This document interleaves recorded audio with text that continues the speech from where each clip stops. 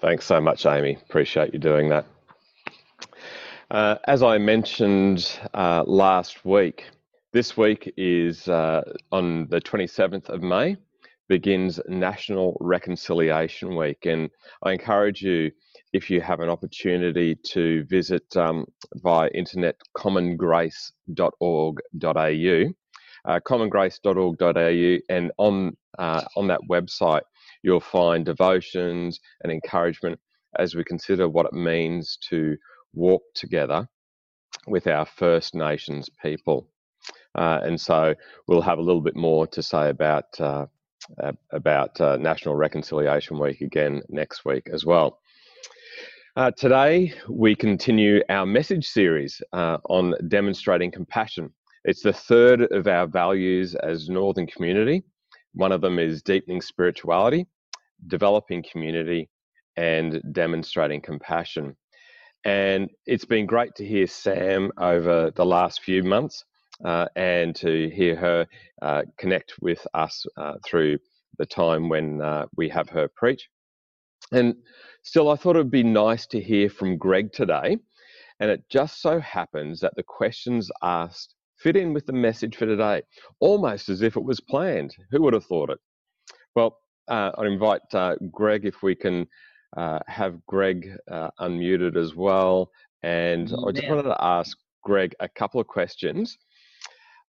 Greg, who or what got you into gardening? It was my gran. I was allowed to eat as much as I wanted as long as it came from the garden. So it didn't spoil my dinner, and it wasn't after lunch or before certain meals. So it got me outside and got me playing with bugs and getting dirty, which I love to do. So it was a lot of fun. So I give all the credit to my gran. Okay, so were there particular things in Gran's garden that you really like to eat? Like anything special that you'd hunt out first? I could always remember the purple beans. They were placed up against the trestle, and that was the first thing that you got to in the garden. So after that was always the carrots. Okay. Love the beans and the carrots and ripping them up, eating them. And it's that whole process of discovery. Oh, look, there it is. Wow. Yep. Yeah. Yep. Fantastic. So what do you like about gardening? That I don't have control over it. As much as I can plant and fertilise and feed, what I do is very insignificant to the garden. I look at it more than I do anything, and that's all I can do, really. I have to let Mother Nature and God take its course with the garden. Yeah. Okay, great. What's your favourite thing to grow in the garden? It would have to be sorrel, which is a extremely sour lettuce, but it's not bitter at all. It has a very lemony taste to it. Fell in love with it when I did my first job, and I've been growing it ever since. I've grown it in 3 different states now, New South Wales, ACT, and now Melbourne. And it's just one of those plants that I always plant, the first thing I do when I move into a new place. Yep. Okay. And so comparing, because it's a bit early for comparisons between Melbourne and ACT and New South Wales, but how did you go ACT and New South Wales as far as sorrel? Did it grow better in one place than the other? Not really, no, because I think it might be a weed, because it just loves to grow. And I'd give it to friends and family, and that all seemed to grow it too. So it was just a hardy vegetable that was fantastic to grow. Yep. And because I know that you have a particular preference for growing things that you can eat and enjoying that. What do you like about eating what you've grown? It tastes different to what you buy, and whether it's a mindful thing that I grew this, I produce this, therefore it tastes better, or it's just the satisfaction. I did spend so much time looking at this and taking care of it, removing the grubs and de-weeding it. It must be a satisfaction thing. And quite often, I don't eat it myself. I have friends and family around and get to share what I have grown with them. So, community thing as well. Yeah, because it's nice to be able to share some of the produce and that you put a lot of effort and work into to be able to grow that and then to give it out to other people as well. And it also means that when you've got that massive harvest of all the things popping up and fruiting all at once. You can do something with it. Exactly. Make up little care packages to hand out to people. I like it. Brilliant. Oh, great. Well, great to hear some thoughts from you about your love of gardening. And I'm sure there's a lot of other people at Northern that would be able to identify with a lot of the stuff that you've talked about. I don't know about the sorrel, but maybe they've got their own particular preferences of what they love to grow as well. Yeah. Thanks for that, Greg. I wonder if we have ever considered that when we garden, we are actually practicing theology. When we build a house, we practice theology. When we buy things at the supermarket, we're actually practicing theology. Theology is the study of God, and what we learn of God hopefully transforms into blessed action. As the writer in James 1:22-25 says, when he's writing about reflecting on applying what we've learned, don't just listen to God's word, you must also do what it says. Otherwise, you're only fooling yourself. For if you listen to the word and don't obey it, it's like glancing at your face in a mirror. You see yourself, walk away, and forget what you look like. But if you look carefully into the perfect law that sets you free, and if you do what it says and don't forget what you've heard, then God will bless you for doing it. Avid gardeners will tell you that you can almost listen to the garden and it will speak to you. You can see the signs of what it's telling you and what it needs. And it should actually come as no surprise that the Bible actually supports this idea. In the Old Testament, in Job chapter 12, verses 7 and 8, it says this: just ask the animals and they will teach you. Ask the birds of the sky and they will tell you. Speak to the earth and it will instruct you. Let the fish in the sea speak to you.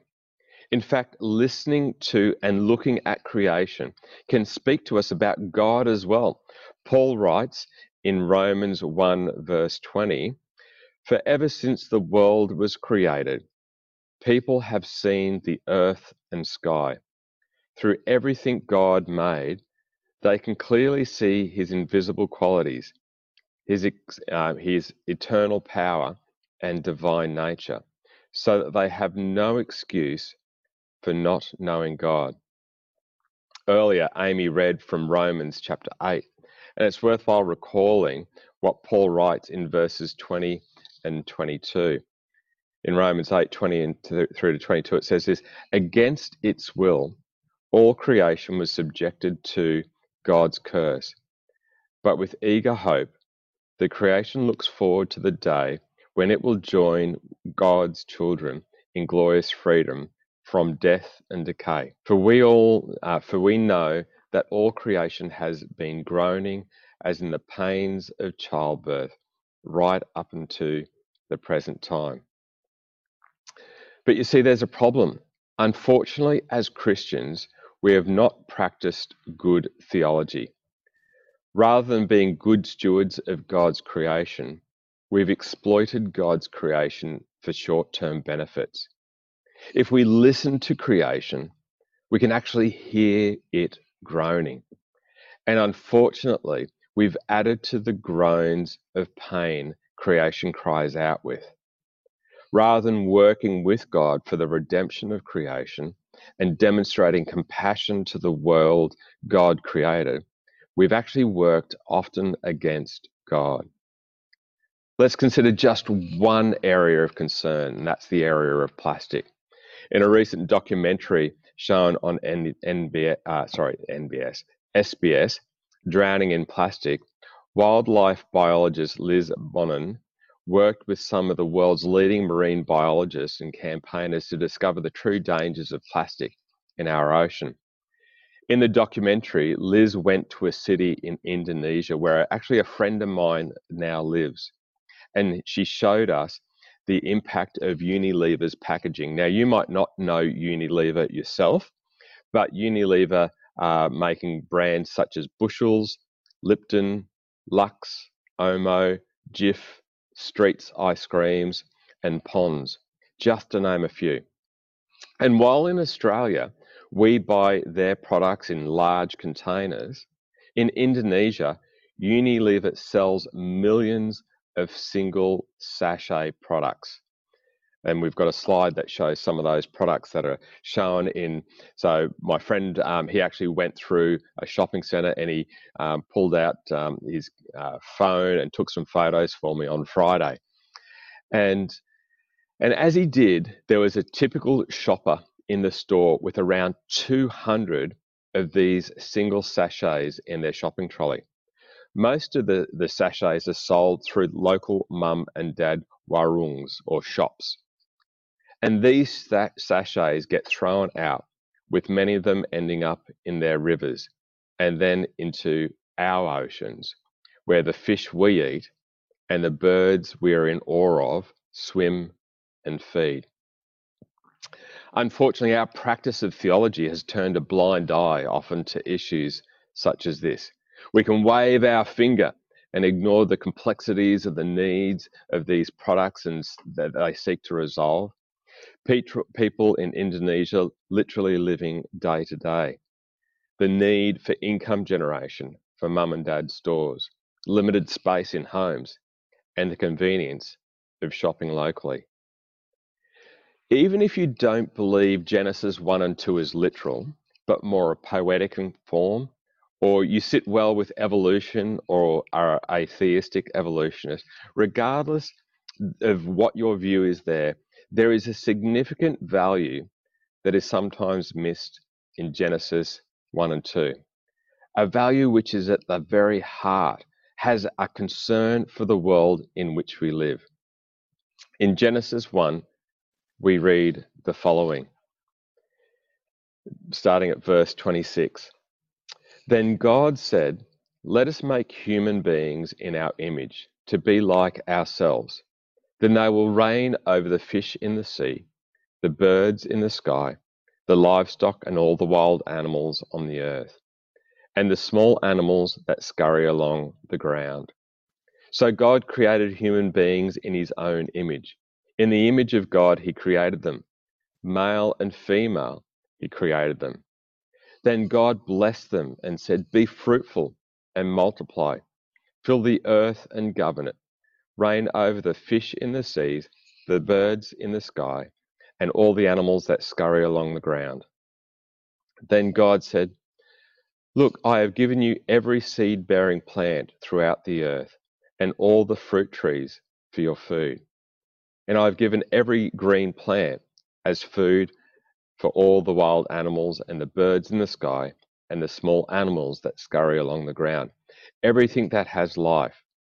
And that is what happened.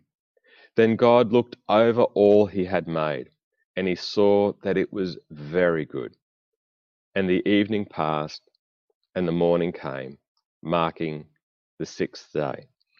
For some reason, we've mistakenly thought that as we are the pinnacle of God's creation, mankind or humankind, when God gave us creation to rule over and subdue it, that we would not have to give it back to the same God who lovingly created it. Somehow we thought, oh, well, he's given it to us, we can do with it what we like, and we don't actually have to return it. We somehow thought that it was ours to do with as we choose, without having to give an account for our actions. Wenham, who wrote his commentary on Genesis, has this to say: "Humans rule the world on God's behalf. This is, of course, no license for unbridled exploitation or subjugation of nature.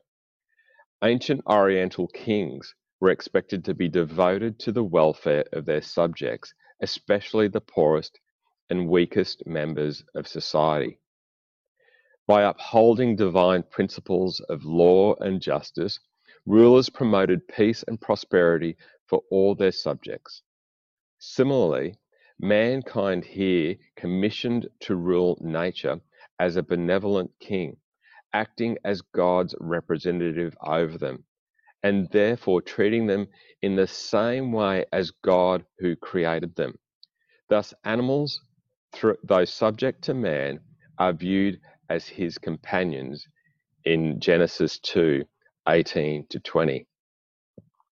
Genesis 2 puts it beautifully when we read in Genesis 2:15, the Lord God placed the man in the Garden of Eden to tend and watch over it. For me, this watching over is a stewardship action. We don't own creation. When God gave creation to us, the Creator never relinquished ownership, but instead entrusted the world to us to tend and watch over. In Psalm 24, verses 1 and 2, we read this, the earth is the Lord's and everything in it. The world and all its people belong to him. For he laid the earth's foundations on the seas and built it on the ocean's depths.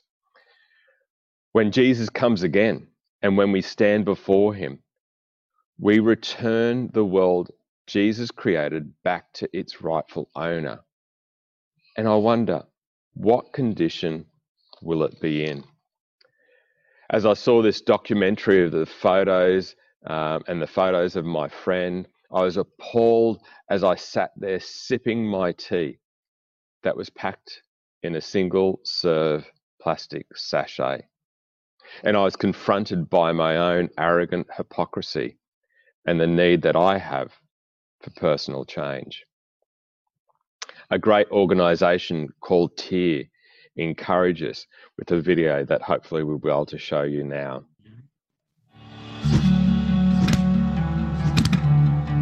Plastic, it's everywhere. And so much of the plastic we consume, we use just once. Sure, plastic has made our lives faster, cheaper and more convenient, but at what cost?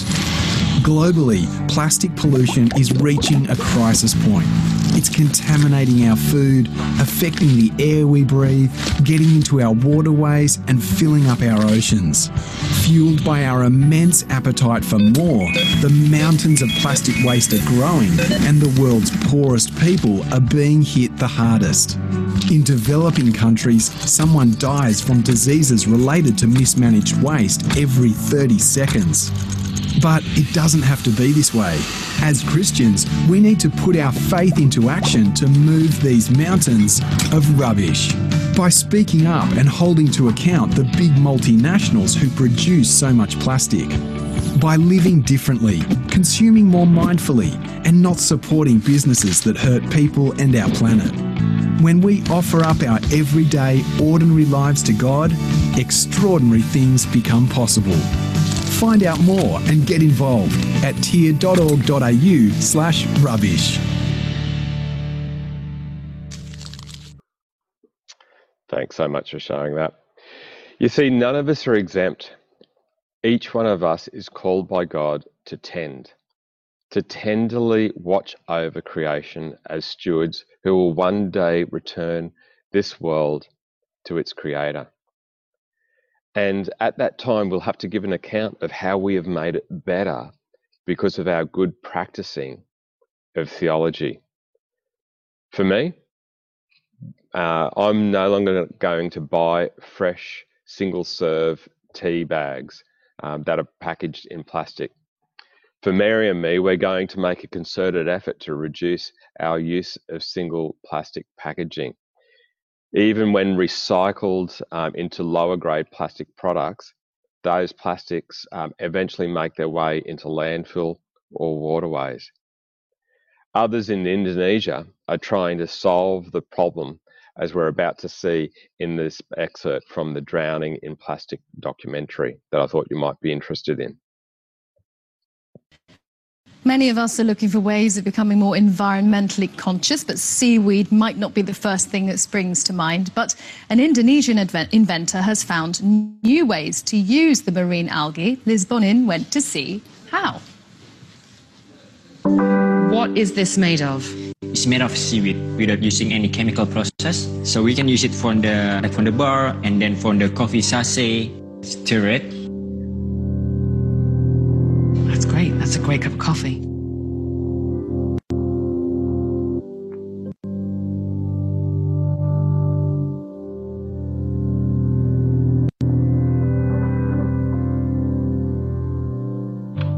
for soap. So you don't need to open the soap. We can just wash our hand. That dissolves really quickly.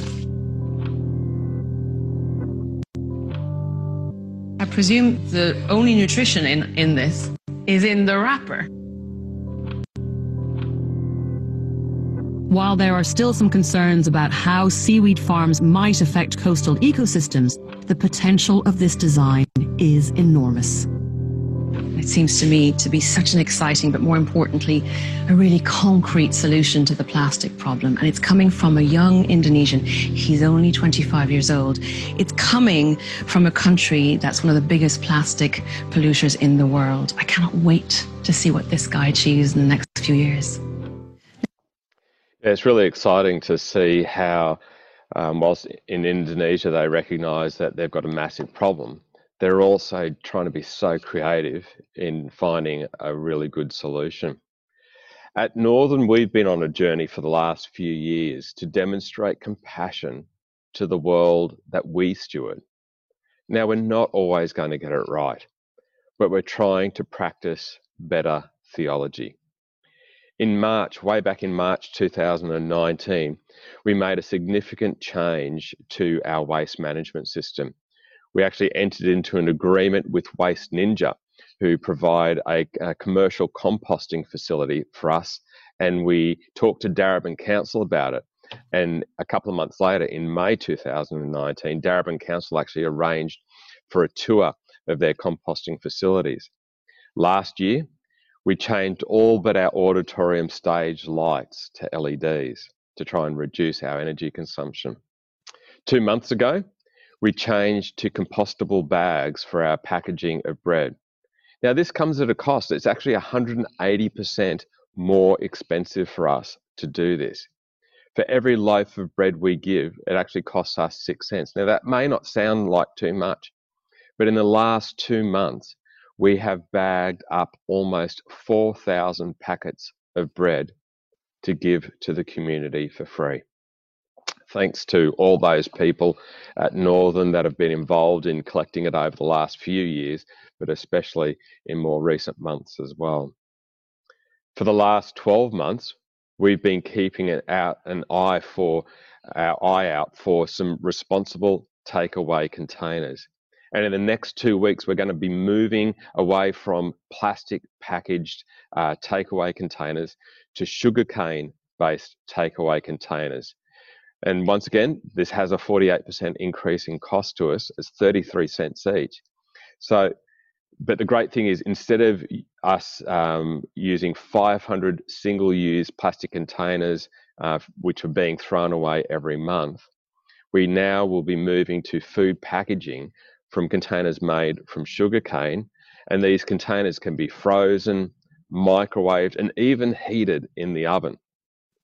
In 3 weeks, we will have installed a 30 kilowatt set of solar panels on the roof to help reduce our energy consumption.